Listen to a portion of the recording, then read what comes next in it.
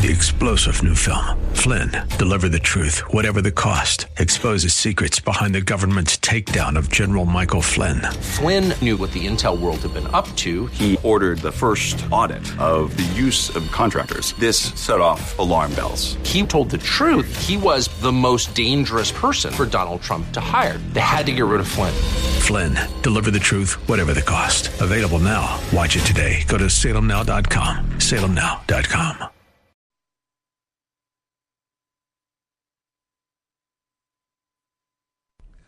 Yes, it is, and welcome back. 602-508-0960 is the number, and we were talking really about rereading old books now with the eyes and brains of adults as opposed to when we first read them, and I'd love to have that discussion with y'all. Rob had just recommended rereading Conscience of a Conservative by Barry Goldwater, and taking, I think it's what is his second to last or last chapter, which is on the Soviet menace, replacing Soviet with China. And you've got a book that's as contemporary now as it was, 60 or so years ago. I'll come back to that in a moment. Some other books I have been rereading that I think are important to understand the times we're in. I think we would have avoided these times had we taken those readings more seriously back then. But before I do that, Jack Dorsey has announced he's resigning his position as CEO of Twitter. And in his resignation letter, he actually states that it is very rare for a CEO and founder to put his ego aside in favor of the company. And I thought, even rarer still now that you're mentioning it. What do you get the credit for being selfless if you have to point out that you're being selfless? That's just the smallest part, but I've been fascinated by language, especially more lately, and the uses and abuses of it. So I kind of zeroed in on that a little bit. But do we expect anything better from Twitter with a change of regime? I particularly do not predict anything different. But I did notice a tweet that I have to tell you about from our friend Wilfred Riley, our professor at Kentucky State University, I think it is. And he was talking about what a really bad job at white supremacy this country is doing when you look at some of the top corporations in America and who their CEOs are, particularly the corporations that shape not only our language but our way of life and our learning. Twitter's CEO is now Parag Agrawal. Google is Sundar Pichai. Microsoft is Satya Nadella. IBM is Arvind Krishna. Adobe is Shantu Narayan. VMware is Raghu Raghuram. On and on it goes. And he said, for our country, the United States, whose South Asian population is 2%, yeah, we're doing a very, very poor job at white supremacy. I'm getting a message, Bill, that our guest is standing by for a call. So for whatever it's worth, if you want to try him again and mention the problems we had a technical difficulty reaching guest Roger Kimball. Let me tell you that we'll get him on shortly, and I did want to talk to him. There are few who understand the English language as well as Roger Kimball, a man of letters. He is the publisher and editor of one of the most erudite journals in the country, the New Criterion. He's also the publisher of Encounter Books. So we'll get him on shortly, and we'll talk about some of these old books, as well as his most recent piece about Ilhan Omar. I spoke about that controversy earlier in the show in my monologue. There's a fight between Lauren Boebert of Colorado, right? She's of Colorado, and Ilhan Omar of Minnesota, Minneapolis area of Minnesota, because of a, shall we just say, tasteless joke Lauren Boebert made about her. But what we can say is that Congresswoman Boebert apologized and has sought a face-to-face meeting. She's not in defensive mode. She is not trying to defend the poor joke. What is interesting to me, and what Roger points out a little bit in his column, is that there has never been any effort other than by Republicans to actually sanction Ilhan Omar, who was not joking when she slurred Israel as an evil country and trotted out anti-Semitic bigotry about Jews and money, or made fun and light of 9/11, or stated we are too uptight about organizations like Al-Qaeda, or that Donald Trump was a fascist, a racist, and a tyrant. In fact, for all that, she was given money and endorsements from the leadership of the Democratic Party, including from Nancy Pelosi, over and against fellow Democrats who were challenging her on her anti-Americanism, socialism, and bigotry in the Minnesota primaries. The Democratic leadership stuck by and stuck with Ilhan Omar, and in doing so, teaching her an important lesson, that she never needs ever to apologize. And she can continue doing exactly what she's doing. She can continue saying exactly what she was saying. She was rewarded by her party for saying all those things, after all, and to no consequence. No consequence. That's kind of the situation we live in. But I imagine, because the Democrats play for keeps, that Congresswoman Boebert, I am guessing, will lose her committee assignments. The Democrats play for keeps.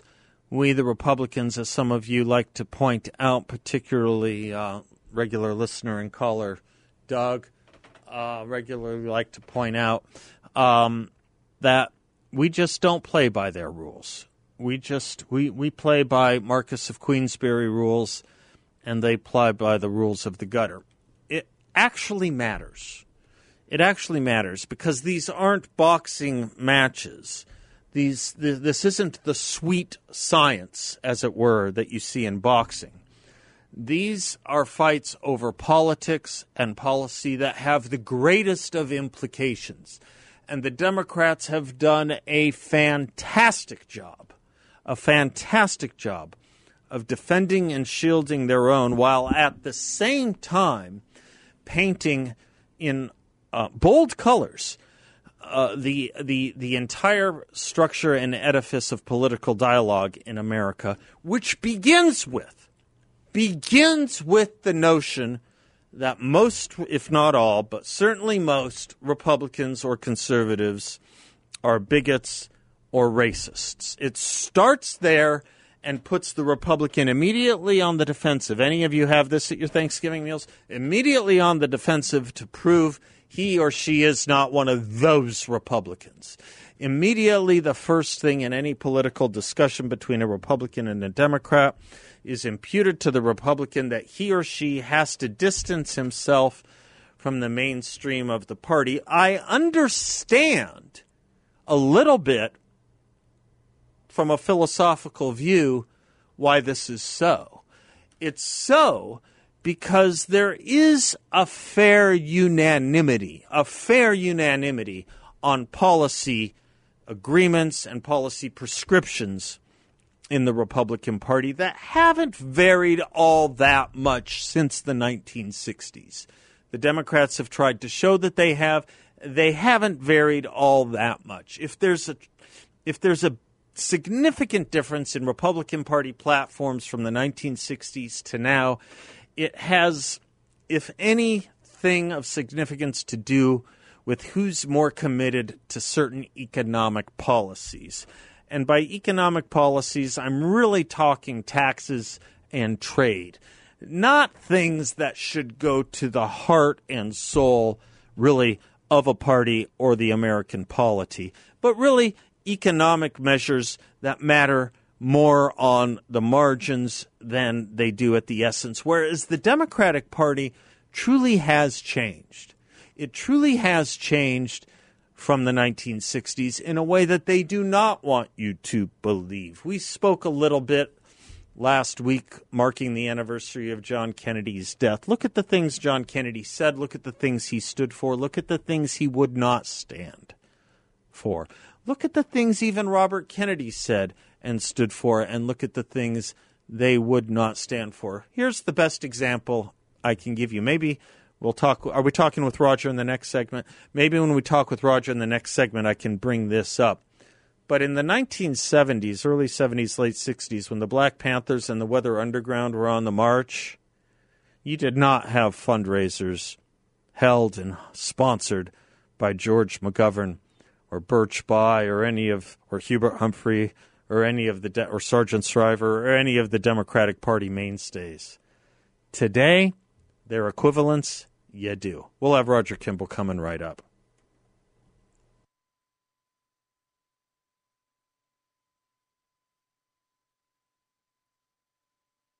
Welcome back to the Seth Leibsohn Show. As I was mentioning in the previous segment, if you need a walking definition of a man of letters, you can't do better than our guest, Roger Kimball. He's the editor and publisher of The New Criterion, also publisher of Encounter Books, an author in his own right, and the author of a great op-ed in a current issue of the Epoch Times, Rude Words Spoken About Ilhan Omar, Fake Outrage, and an Unneeded Apology. Mr. Kimball, welcome back. Oh, it's great to be with you. Thank you. It's great. Confusion earlier. But. Well, it's a confusing time we live in. Yeah, indeed. Can I tell you something I said in my monologue and let you disagree, agree, Absolutely. or take it from there? I was talking about this effort to sanction Lauren Boebert that you write about. I said there is no effort to sanction Ilhan Omar, who was not joking. Right. Not joking when she called Israel an evil country, trotted out anti-Semitic slurs about Jews and money, or made fun and light of 9/11, or stated we are too uptight about organizations like Al-Qaeda. Never. In fact, right? Yes. For saying all those things, the Democratic Party leadership re-endorsed her against primary challenges. That's the world we live in. That is the world we live in, Seth. And, the truth of the matter is that Ilhan Omar, though not in the Democratic Party leadership, actually represents what you might call the spiritual configuration of the party. Here is somebody who fled from Somalia to a refugee camp in, I think, Kenya, was rescued by the United States, brought here, educated at public expense. Was elected to some state office in Minnesota and now serves in the United States Congress. Any normal person would be wake up every morning and thank God for the United States and be so grateful. But I think my friend Ben Weingarten actually wrote a book called American Ingrate about Ilhan Omar, and she really does epitomize something very disturbing about the soul of the progressive, so-called progressive impulse in this country. It is violently ungrateful, violently anti-Semitic, wildly anti-American, and it just epitomizes so much that is wrong with certain aspects of this country. And I mean, I believe it was Ilhan Omar who said when taxed with the terror attacks of 9/11, which killed almost 3,000 people and cost billions of dollars in damage. Oh, somebody did something. Yeah, people did something. I mean, that's like referring to, I think it was CNN refers to the terrorist act in Wisconsin. I'm not sure I'm pronouncing it correctly. Waukesha? Is that I've been corrected a few times myself, but I'm going with Waukesha. Okay, Waukesha is what I'm told it is. Waukesha is what I'm told. Waukesha. Yeah. Okay, if it's good enough for you, it's good enough for me. Okay. They said, this tragedy caused by an SUV. Yeah, a car crash. By an SUV. So I mean, we would need to supplement Aristotle's four four causes with a fifth one. You know, what is this? This was caused by an SUV? No, it wasn't. It was caused by a crazed, ungrateful, anti-American, BLM-supporting black man who weaved his SUV in and out of a Christmas parade to cause as much mayhem as possible. Why can't we say that? Well, he killed three more times the people that Kyle Rittenhouse did without any justification. And the story is dead. It's gone, Roger. It's gone for the same reason that any criticism of Ilhan Omar is. Maybe you can help me with this, because they have figured out, Ilhan Omar particularly, and this woke progressive effort, they've done a really good job of doing something interesting with rhetoric. They have been able to figure out a way to lob any grenade they want, and any response to them on that grenade they claim is a personal affront based on their race or ethnicity, to thus shut down the criticism. It's a very interesting rhetorical trick they figured out. And we play by it. We listen to it. Yes, well, that's the problem. Your second point is the real problem. I mean, I've noticed for a long time now that the left has a virtual monopoly on the rhetoric of virtue. Mm-hmm. This is something that's been true since the time of Jean-Jacques Rousseau, when he was always going on about virtue. He meant his emotion of virtue, that he felt virtuous. That was what counted. Whether his actions in the world actually were good, that didn't count. What mattered was his subjective feeling of virtue. That's the way the left is. But you're quite right. It's a two-tiered approach to this stuff. When they do something to you, it's virtuous. It's a matter of calling attention to an injustice. When you respond, then they talk about your motive. Yep. And that is that psychological move that is the enemy of truth, among other things, and something that we really need to wake up to and resist. And one way of resisting it is, I'm sorry that Lauren Boebert felt called upon to apologize. Yes, that is the essence of your op-ed. Let's get to that point. That's so important, because my view is once you start down that drain, it's never deep enough. Yes, well, see, I mean, her aides must have told her that she needed to do this, but no, I think that she should redouble it. And and you're quite right. You began by saying, why is Lauren Boebert sanctioned and Ilhan Omar is not? What magic circle does this Hamas sympathizing anti-American incestuous person?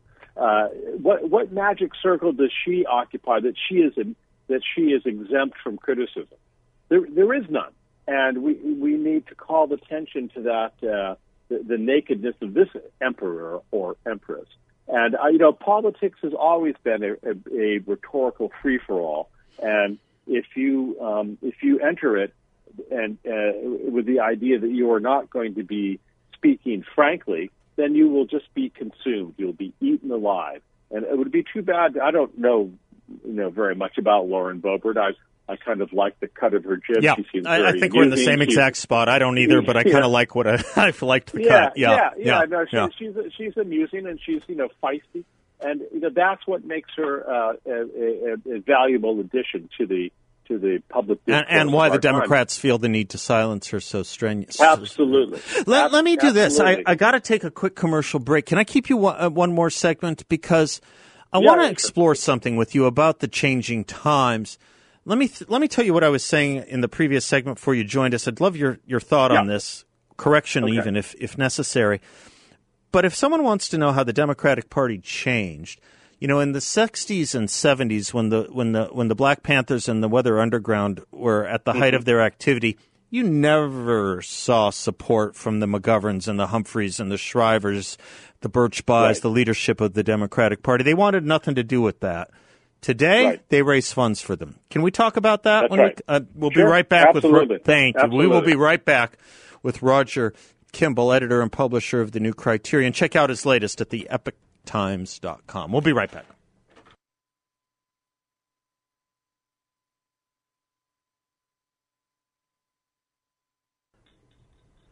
Fake outrage and an unneeded apology from Roger Kimball's op-ed in the current Epoch Times. Roger Kimball is, of course, the publisher of Encounter Books and the editor and publisher of The New Criterion. You want to be smart, you read what Roger writes. Roger, right before the break, I was just talking with you about a side issue to this Ilhan Omar controversy, and that is the Democratic Party's relationship to leftism. I think my history's right. In the late 60s, early 70s, when people like Leonard Bernstein were throwing shindigs for the violent radical Marxists, McGoverns, Humphreys, Shrivers, Kennedys, they wanted nothing to do with it. Today we see the Democratic Party leadership raising bail funds for these types and endorsing them over and against their more moderate opponents. That marks a shift, doesn't it? Worth talking about? Maybe I'm wrong. No, I think you're right. I mean, McGovern was pretty far left. I can't remember his position on the Black Panthers. I don't believe he was a guest at the Bernsteins that night. No. In the famous party. Right. But yes, I mean, what happened to people like Scoop Jackson or Hubert Humphrey? I mean, I would probably disagree with many of the things that they stood for, their view of the welfare state, their view of the size of government, all kinds of things like that. But no one would deny that they were patriots. No one would deny that they believed in a robust foreign policy for the United States. No one would deny that they believed in the United States as the last best hope of mankind, as Lincoln put it. Can anyone say that of the leadership of the Democratic Party today, of Chuck Schumer, of Jerry the Waddler Nadler, of Nancy Pelosi? And of course, those are just the leaders. Then you go to people, like AOC or Ilhan Omar. I mean, these people they're not just leftists. They are anti-American, sort of quasi-Marxist ideologues who hate this country. They hate this country. And a friend of mine wrote me today saying the really strange thing about Ilhan Omar is what it says about our regime. He's a Straussian, so he likes the word regime. Why did we bring her here in the first place? Maybe Ilhan Omar is right that the United States really does need to reconsider its foreign policy, but not quite in the way in which she understands it. Right. Why should we bring people to this country and pay for them, with your money and my money? We house them, we educate them, we bring them up, and they're vipers. Really, they hate the country. And the idea then that our government, that the people who are in charge of this country should welcome her into our governing structure, I find absolutely bizarre. It's, Robert Jackson, the Supreme Court justice, once said that the Bill of Rights was not a suicide pact. That's right. And I think he was right about that. We've lost touch, at least some major aspects of our governing structure have lost touch with the basic ideas about how we should live, how we should structure our government, and what our fundamental commitments to this country and to one another are.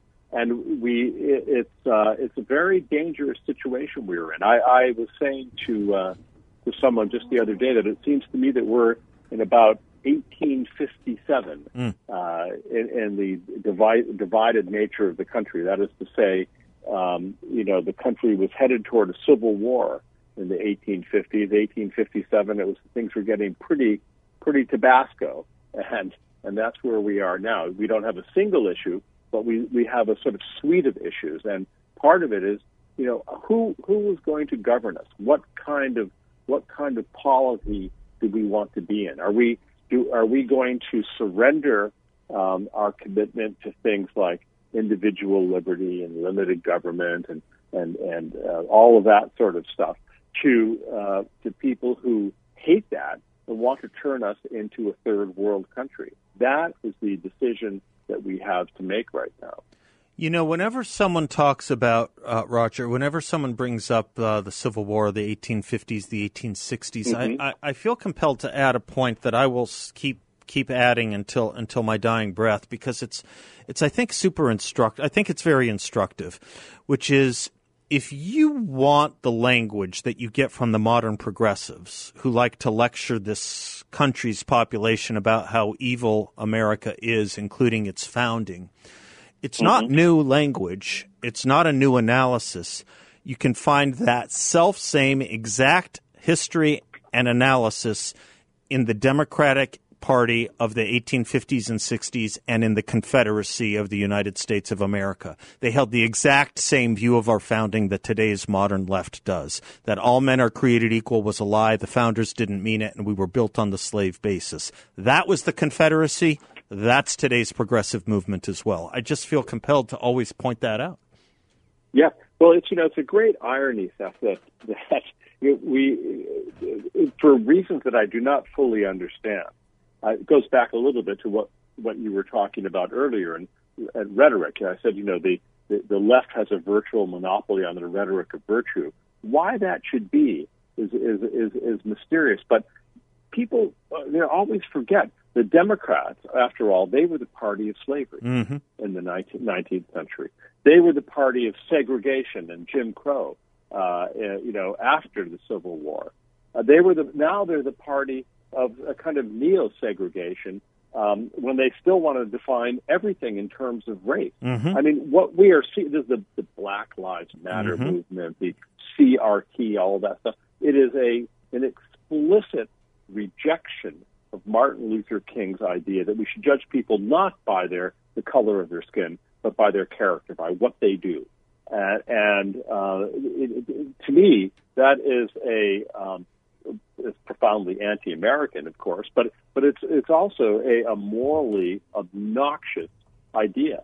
And the fact that it's not just politicians, the fact that so much of corporate America has signed on to this obnoxious ideology is very, very disturbing. We just published a book at Encounter called "The Dictatorship of Woke Capital" by Stephen Sukup, and I recommend it to your listeners. It goes through and shows how so many major corporations have signed on to this stuff. It's a betrayal of the fundamental principles upon which this country was built. And the principles which the same Robert H. Jackson adhered to and lived by as a Democrat. You'll recall his dissent in the Korematsu case, which is a beautiful thing, much like the dissents in the Dred Scott decision or in the Harlan dissent of Plessy versus Ferguson. It's the Democrats today who would side with those majorities. Shame on them. Roger Kimball, we have nothing to apologize for, and I just want to thank you for saying that, writing that, and for all that you do. Seth, it's great to chat. You betcha. Roger Kimball, folks. Check his work out over at the Epoch Times or anywhere else. He writes prolifically and widely. He is the editor and publisher of The New Criterion and of Encounter Books. 602-508-0960. We will be right back.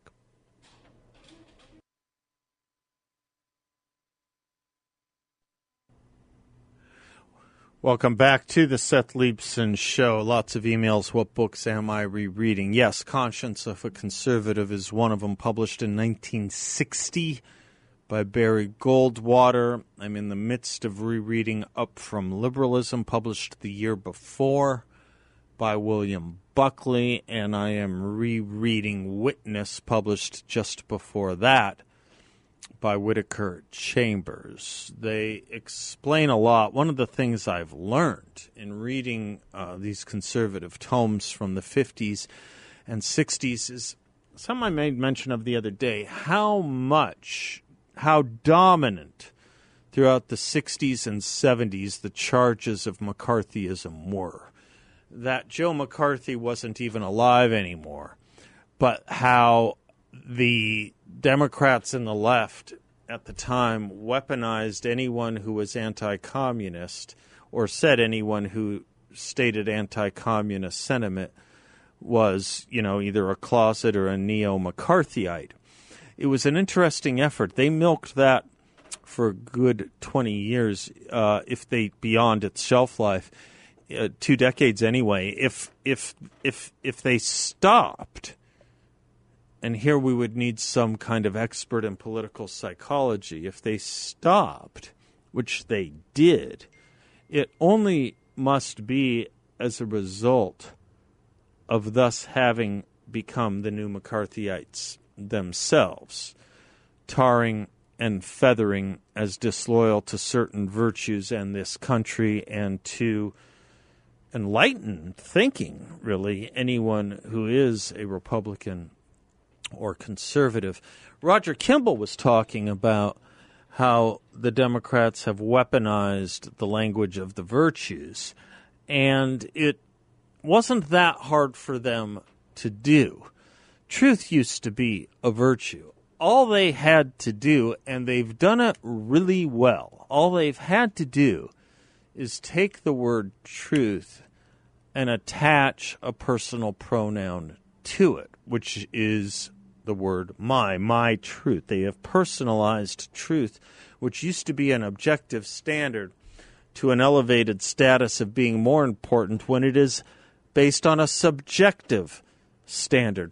The problem with these subjective standards is there's 331 possible flavors of truth once you do that, and I have no more monopoly on the truth in saying that the TV is full of, is full of, take any example you want. The TV is full of news, sports, and entertainment, and my producer Bill would say, well, my truth is it's just full of entertainment, or it's just full of sports. You can do this with anything. My truth can be that my radio show is on from 3 to 6. Bill could easily say his truth is something else.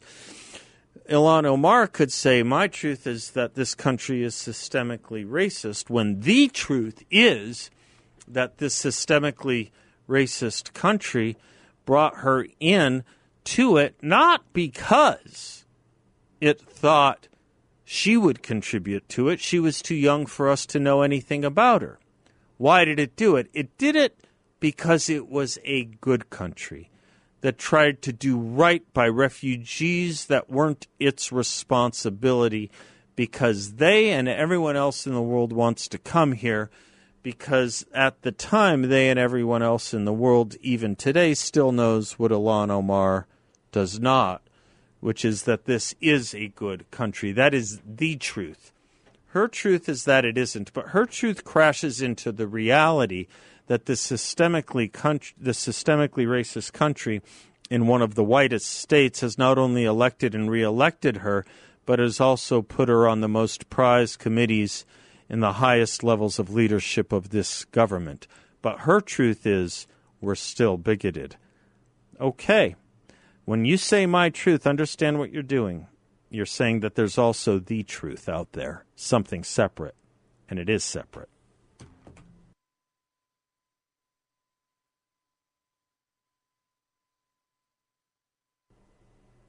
There are children still in critical condition from the Waukesha attack after 6 people were already murdered, and the media are just done. No investigation into the background, no search for a motive, no panel segments speculating on the racist views and where he may have gotten them and what may have inspired them. According to one author, because why? Because why? Well, it's not really because of the more important news of the Omicron variant, but it did become a useful thing to pop up, didn't it? As C.S. Lewis says, and as I spoke about in the opening segment, the use of fashion and thought is to distract the attention of men from the real dangers. We direct the fashionable outcry of each generation against those vices of which it is least in danger, and fix its approval on the virtue nearest to that which we are trying to make endemic. The game is to have everyone running around with fire extinguishers whenever there's a flood, and all crowd to the side of the boat, which is already nearly under water. Yes, don't be distracted from the real dangers, folks. I know there's an effort to be so done by the media. That is why they give you crisis after crisis. That is why they give you story after story that bears no relevance or relationship to the facts. But don't be distracted from the real dangers. Don't be distracted by claims of dog whistling that doesn't exist when they are blaring hate and vitriol from megaphones. Don't ever make that confusion, though they will try to do it to you. They will try to confuse you. They want you confused. Keep your head straight. Keep your eyes focused. Call out racism where it exists. Call out baloney where it doesn't. And put away those fire extinguishers when it's a flood we're dealing with. I'm Seth Leibson. Until tomorrow, God bless you all. Class dismissed.